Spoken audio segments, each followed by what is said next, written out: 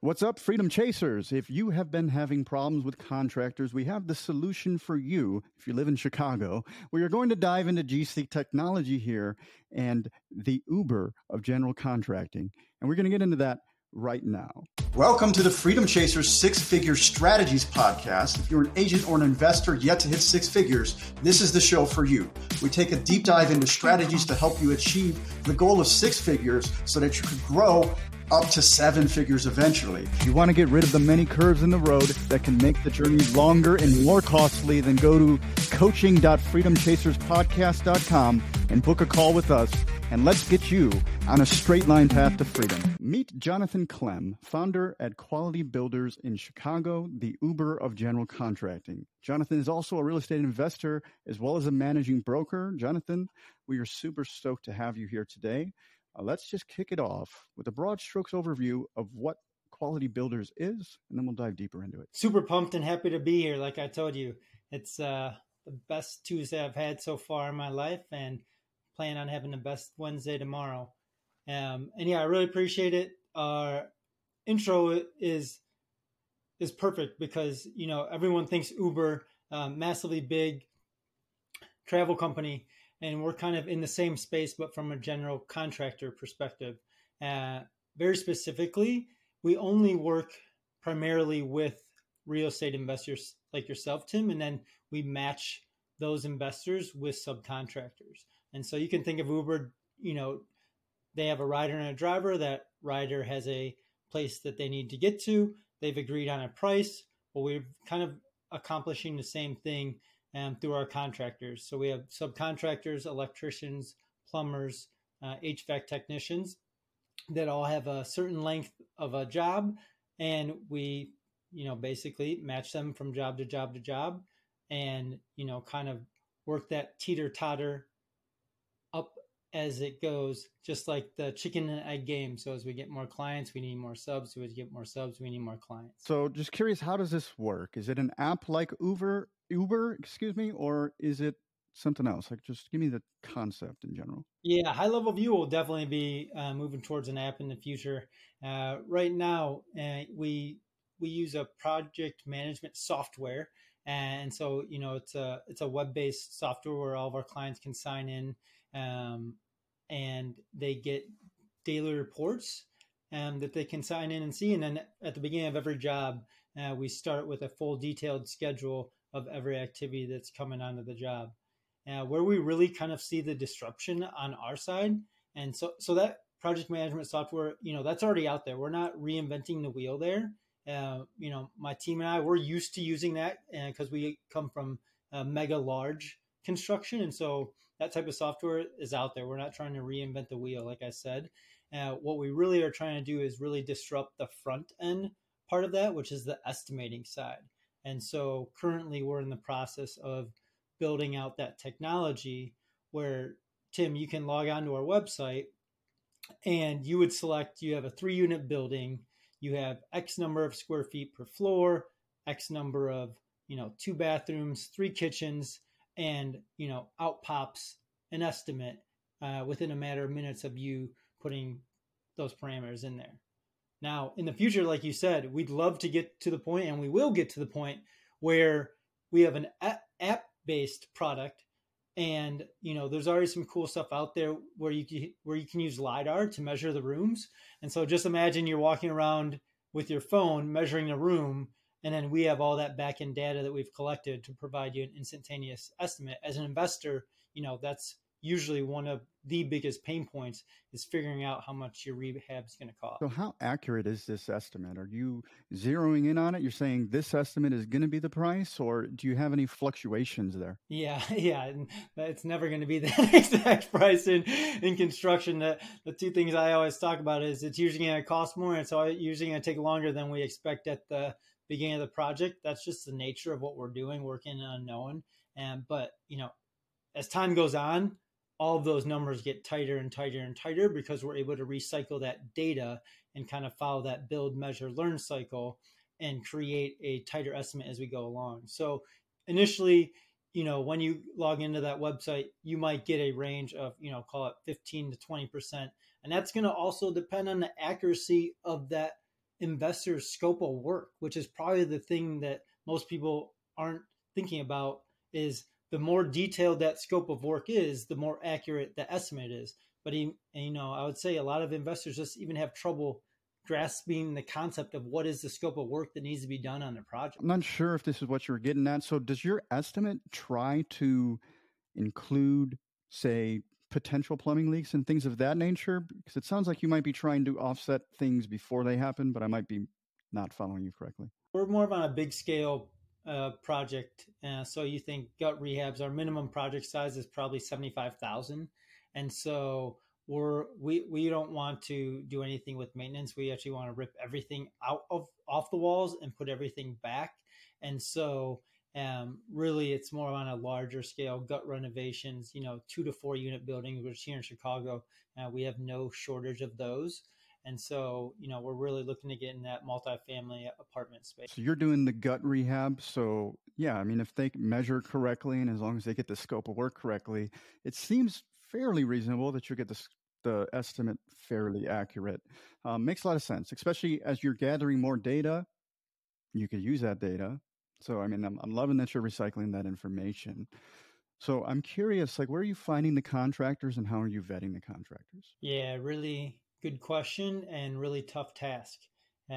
Contractor contractors are few and far between, and it's like any other sales funnel, right? We put a lot of them in the funnel. We set up our own vetting process of starting with checking online for some type of online presence. We usually do kind of a consultation call with them, and then probably like the biggest vetting we use is actually going to project sites and really kind of seeing what they have going on at their job sites. That's a pretty good indicator on what type of person you're dealing with. But to be honest, we get burned, just like any other person does. And for us, we're really about building those relationships, letting them know what we're trying to do and how we're trying to help them. I think that's one of the things I love about what we're doing is, we get to help investors on the one side, which, most investors are looking to make money. Money equals time equals freedom. And so on the other side of our marketplace, we have subcontractors. And to be honest, the trades are probably one of the, most unappreciated industries we have in our country and around the world. The guys swinging a hammer and twisting the wrenches. And most of them who have started their business have kind of fallen into it by happenstance. They didn't go get their MBA to open up a plumbing business. They did a good job. They do quality work, and then they've slowly grown over time. But they've never really been taught how to run a business. And there's multiple aspects of a business besides that operational component. And so we're trying to really assist them and allow them to work on their business and not in their business. And so when we can basically handle all the sales, all of the marketing, all of the estimating, all of these things, all of the scheduling, all of these things that are typically, burdensome for your typical subcontractor, when we can take all those away and like help them scale their business by just giving them the work. Most of them enjoy what they're doing, enjoy using their hands, and they just don't want to have to deal with all the BS paperwork that comes along with running a business. What happens if a job goes wrong? Let's say you connect a investor with an electrician, he doesn't show up, or maybe he even does something terrible. Like, what happens in that situation? Just like Uber, we're ultimately responsible. We're taking full ownership of every project that we handle. And if we need to get another sub out there, we're going to take the steps and to correct it and do right by any of our clients.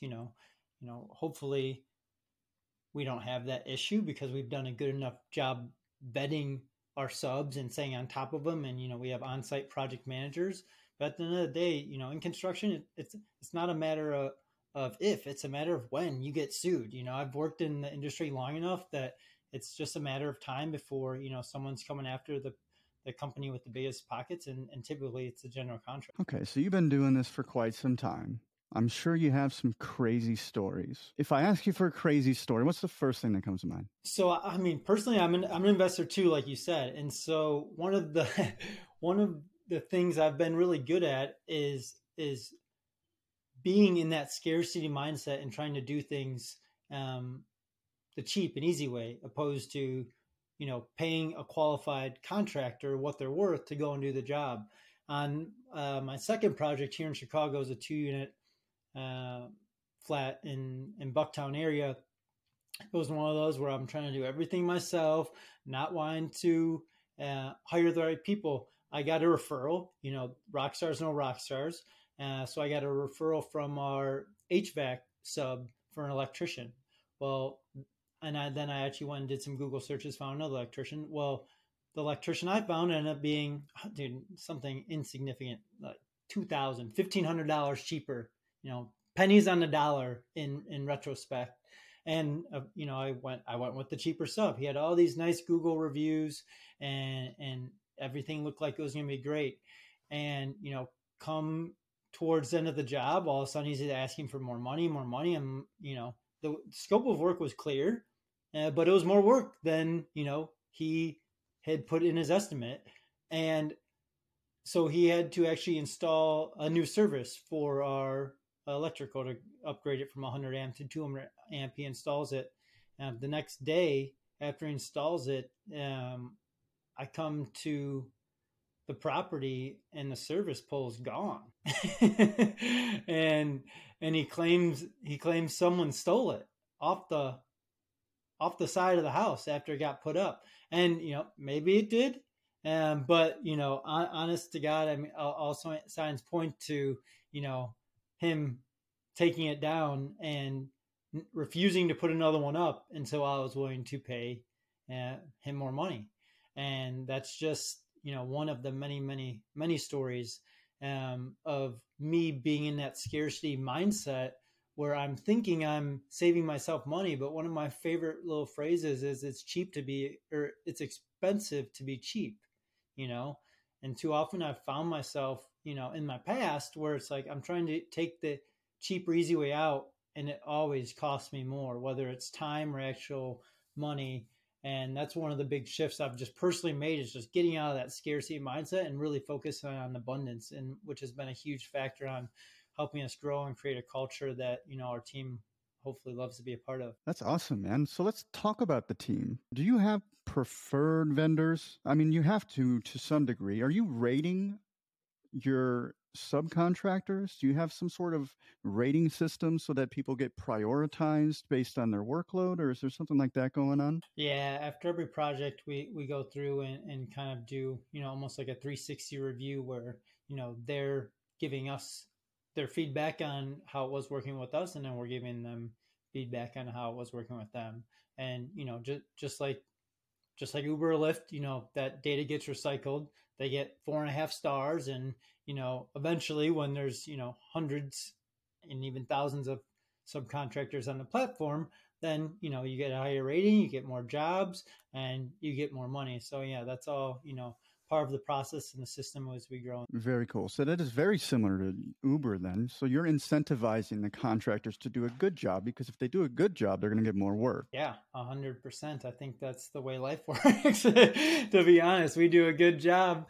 We usually get more of what we want, and establish good relationships. And I've just found myself the more open, transparent, vulnerable I can be. We're all going through the same things in life.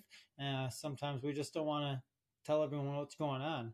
And so the more transparent we can be, that's one of our core values, is 100% visibility. Is, we don't want to hide anything from either our clients or our subcontractors. We want all the feedback, good or bad, so that we can learn and do a better job the next. Absolutely. So what other features does this system offer that we might not have touched upon yet? I mean, one of the bigger things is just kind of the aspect of really detailing out the finish material at the beginning of every job. And so we set up a detailed finish schedule, which is essentially just a spreadsheet, for lack of better words, of every item you have on that project. So you think, all of your faucets, all of your light fixtures, all the flooring, all the tile, all of those uh, potential items that are going to go in and finish your project.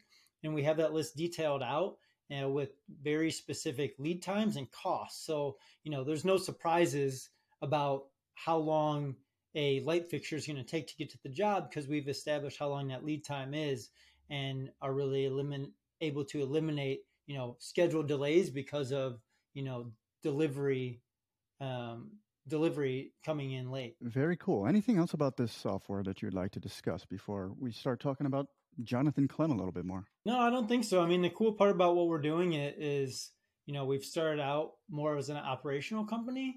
And I think, most tech companies start out as a tech company, build technology so that they can scale and raise a bunch of money, and then kind of shift into more of an operational company, where we're able to start as an operational company, become cash flow positive, not have to raise a bunch of money, dilute our own equity, and then we're able to add technology on top of that. So a lot of the stuff we're working on is stuff we're actively building, but we're not in a rush because we're not in a cash pinch because we raised a bunch of money. So cool. Like, let's talk about mindset, Jonathan Klemm. So I've done over 150 of these interviews, and I've yet to have somebody to say that this is the best day of my life. We basically have the inverse Office Space scenario going on here. Anybody that hasn't seen the movie, just to throw it out there, like the guy says, every day is the worst day of my life. Jonathan Klemm comes on the show and he says every day is the best day of his life. So let's talk about how you develop that mindset. And not only that, but how do you keep it? Yeah, really good question. So, I mean, personally, I've had to really be able to become aware. I think there's nothing more important to our success, our happiness, than awareness. And what I mean by awareness is being able to think about what we're thinking about, Tim. And, not often are we taking that time to reflect and be able to hear our thoughts, and for a long time in my life, I was not listening to what people were saying. I was thinking about how I wanted to respond to what they were telling me, because I was already thinking in my own thoughts, opposed to being 100% present with who I'm with. And so once I was able to really get an understanding of my presence, my awareness, be able to think about my own thoughts, then I'm able to reflect back on my past and who I was. Growing up, I was very scarcity minded, self-absorbed, unaware, insecure, all of these things that are traits that we build as we grow into adults. And we don't really realize who we are growing up. I mean, who we are is exactly that famous quote of we are the 5 people we surround ourselves most with. So as we're growing up and we're in certain groups of friends, if the friends are selling drugs, or I smoked tons of weed when I was growing up. Why? Because I was super insecure. Why? Because I just wasn't taught how to go have conversations with people. And I naturally, would use alcohol, drugs to numb that feeling of insecurity. Why do people drink when they go to the bar? Because they're afraid to go walking up to someone and say, "Hey, how you doing?" And so for me, it just took a lot of self-reflection on who I was, why I became, the way I was. And then like the key turning point for me was understanding how I got to be who I was, but then deciding who I want to be in the future. Who is Jonathan Klemm? It's straight up on my board every time. I'm a man of faith. I love everyone always. I'm always available. I'm a visionary and business builder.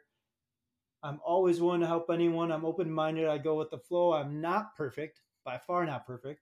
I'm always learning and growing. I'm a networking connector. I'm a giving, bougie, minimalist billionaire, and I'm a king and I'm chosen. And it's like when you go through that and you understand and define who you are, and that stuff starts happening. I'm a big fan of visualization and manifestation. And, it just took a lot of self-reflection on myself and awareness. Like I said, awareness and self-discipline to realize who I was and that's realize who I was. So awareness, then start with self-discipline, and then you need accountability. The reason people don't hit their goals is because they don't track them. Why don't they track them? Because they don't want to be held accountable if they don't achieve them. Why don't people Why don't people make changes in their life? Because they don't want to reflect back on who they were. They don't want to acknowledge that I was an alcoholic, I was self-absorbed, I was unaware, because they're not. I wasn't happy with myself. So it wasn't until I could really discover who I was that I was able to shift my identity into who I'm really supposed to be. Awesome answer, man. I would love to dive into the shyness thing a little bit because I could relate to you pretty heavily there. I think shyness is a label that nobody should ever put on anybody because, especially when you're an insecure kid, I think that's a better word because if you're insecure, you could correct that, right? You could just gain security by gaining confidence. When you're shy, that's a label. It's like, oh, I'm shy, so I just don't talk that much. So I think it's a terrible label to put on children. Like if somebody called my daughter shy, which she is insecure, I would just say, no, don't call her shy. Like, you're insecure. You need to get out there and gain some confidence, and then you will no longer be insecure. So, how did your process look? How did you overcome your insecurity? I worked for a tech company, and essentially my job was to go and network. I'm naturally someone who's kind of been an introvert, and the more I got out there, the easier it gets. I think anything we do in life is like riding a bicycle. Whether you're playing basketball, you're starting a business, you are working on networking, you're going to be a public speaker. None of us start out perfect at anything we've ever done in life. The people who are experts in every part of their life have trained and practiced and have experience and use the wisdom of other people to scale and leverage and go faster than anyone else. And so for me, I just knew I had to get out there. I started introducing myself. I actually took a different approach, and I would be the guy who would walk up to you right away and be like, hey, I'm Jonathan Klemm. I'm with this tech company. Here's what we're about. And now I've actually completely even reversed that process. Is I walk up to someone and I want to know about them. I want to know how I can help them. And that law of reciprocity, I know that if I can figure out how to help them, that whether they're able to help me or someone else, that's going to be coming back towards me. Now that you've addressed this insecurity, do you still consider yourself an introvert, or do you think you were possibly an insecure extrovert? Well, yeah, I think I always identify as a natural introvert, and I think that you have a natural introvert or extrovert based on whether or not you get energy from being around tons of people. So I go to a real estate networking event like last night. There's probably 50 or 60 people there. I can walk up to anyone. 95% of people want someone to come talk to them, but they're too afraid to go talk to someone else. So I just remind myself every time, it's like that person wants someone to come talk to them.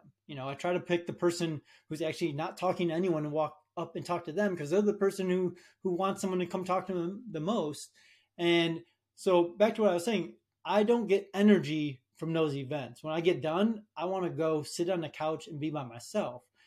I get energy from smaller group interactions, one-on-one conversations like this, Tim. I get done and I'm hyped. I'm ready to go. I'm ready to go do some work after this, opposed to when I get done at a networking event, my energy goes down. And so that's how I can kind of, that's how I would define an introvert versus an extrovert on what type of energy you come away from that type of event. Absolutely, man. I'm in 100% agreement. The reason I asked is because I was an insecure extrovert because I do get energy from other people, but I was afraid to talk to people. So it was this weird conundrum where like I'd be afraid to go out and talk to people, but like I needed that energy too. So, I mean, it actually became a weird thing.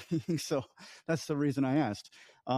Because there are insecure extroverts out there. And I think that's just something that a lot of people just don't know. Like, I never would have guessed that I'd be hosting a freaking podcast and having a very public thing, but here I am, right? People grow with time. Well, I think on that same note, like you'll notice, the people who seem to be extroverts and want to be in the front of the room, they're actually, like you said, some of the most insecure people that they are. Why? Because they need that attention for validation, because they're really not authentically happy with themselves. And some people who are natural extroverts, they don't need that attention, to feel validated. But we all know that person in the room who is, waving their hands to get attention, and it can be obvious that they're needing that validation because they're not, then they're genuine, authentic selves and not genuinely happy, to be honest. Absolutely, man. This has been great stuff. So cool, man. What is your goal for the new year? We just crossed over. We're on January 17th now. What are you guys looking to accomplish this year? So, I mean, my goals are very specific, and I have them kind of across the board. I have them in my journal. That's why I was looking down. Divided into very specific quadrants. So I have health and nutrition goals. I have spiritual goals. I have personal growth goals, lifestyle and adventure, family, and relationships. All very detailed out. And, I've found for me the best way to hit my goals is paint a bigger vision for myself, but then set these annual goals and back those annual goals up into quarterly goals, back those quarterly goals back into weekly or daily goals, and then get accountable. And so I have a app on my phone, Habit Share. It's in the lower left corner of my phone. I see it every day, and it pops up and reminds me, hey, did you pray? Did you intermittent fast? Did you work out? Did you go to bed right? Because that's what I found is the biggest key to starting my day right in the morning. It's actually going to sleep right. So I used to think, oh, if I have a morning routine and get up early, that's great. What I found this, most recently is if I can go to bed with the right strategy. So I stretch, write down 3 wins, for my day, and then pray. And then when I wake up, I start with gratitude. So one of my favorite quotes is, how do you get everything you want? Well, you want everything you already have.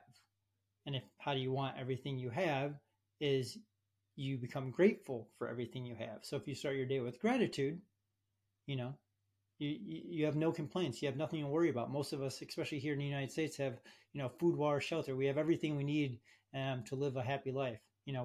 Most of us have wants. We have desires. We have all these materialistic things that have popped up that, to be honest, I don't think is good for our culture or our society. So back to your question about goals. I have goals across the board. From a company perspective at Quality Builders, we want to get done, backlogged about 67 projects. So that's a handful of projects. And then we also want to basically have that feature built out on our website where we are able to process basically instantaneous estimates, where you're able to log on and put in these parameters and get an instantaneous estimate. So we're building that technology out as we speak. We're actually looking to have 3 new key hires, and we're looking to launch into 1 new market, and then completely integrate all of our software, our project management software. So all of that side of it's as automated as possible. Awesome, man. So you are planning to get to a new market. I think you mentioned a couple, so it doesn't sound like you have a firm idea yet. But let's get the list of candidates out there just to get some curiosity for the audience going. Yeah. So more than likely, the first market will more than likely be Atlanta. Mainly that's because we have boots on the ground. One of our co-founders is there. And then outside of that, we'll be really taking a deep dive into the analytics of different metropolitan areas. Chicago is probably the most dense population of 2 to 4 unit buildings, multifamily, which is, the ideal space for a new investor where they can house hack. And so you can think other cities that have that kind of small multifamily demographics. You could think New York, but no chance. We're going to New York for the first area, but maybe somewhere around, also staying in the Midwest. Cincinnati area would be another good one. I know Austin's not a bad area. But those are some of the analytics we really have to dive into. But in the present, we're just super hyper focused about nailing our system and process down here so that we can kind of just plug ourselves in into different areas, just like a McDonald's just grabs new real estate as they open up new branches. Yeah, and one of the other benefits of Chicago is you don't have to pay New York prices or LA prices, right? So you still get the benefits of the great big city, but the prices aren't as high, but the taxes are pretty high. But whatever. Amazing stuff, Jonathan. If anybody listening wanted to get in touch with you, how would they do so? Yeah, probably the easiest place is to jump on our website. We're at qualitybuilders.com. We're also on Instagram, TikTok, Facebook, LinkedIn. I think our handle is Quality Builders Inc. on all those. And then personally, I am Coach Klemm. Although I have no coaching clients, but I'm manifesting becoming a coach and helping people. You got to do what you got to do. Manifest the coach, because it'll come, man. Especially if you label yourself one. So you never know. Somebody might see your content and just reach out to you. So amazing stuff, Jonathan. Thank you so much for giving us a glimpse into your life, into your business. All those links will be down below for the audience to easily locate. And to those of you out there chasing freedom, freedom is accomplished one action at a time. So commit to taking one action that you learned from today, perhaps waking up and being grateful every single morning. Tell somebody you know that will help hold you accountable, as Jonathan said. And before you know it, you too will be living a life of freedom. So thanks for tuning in, and we'll catch you on the next one.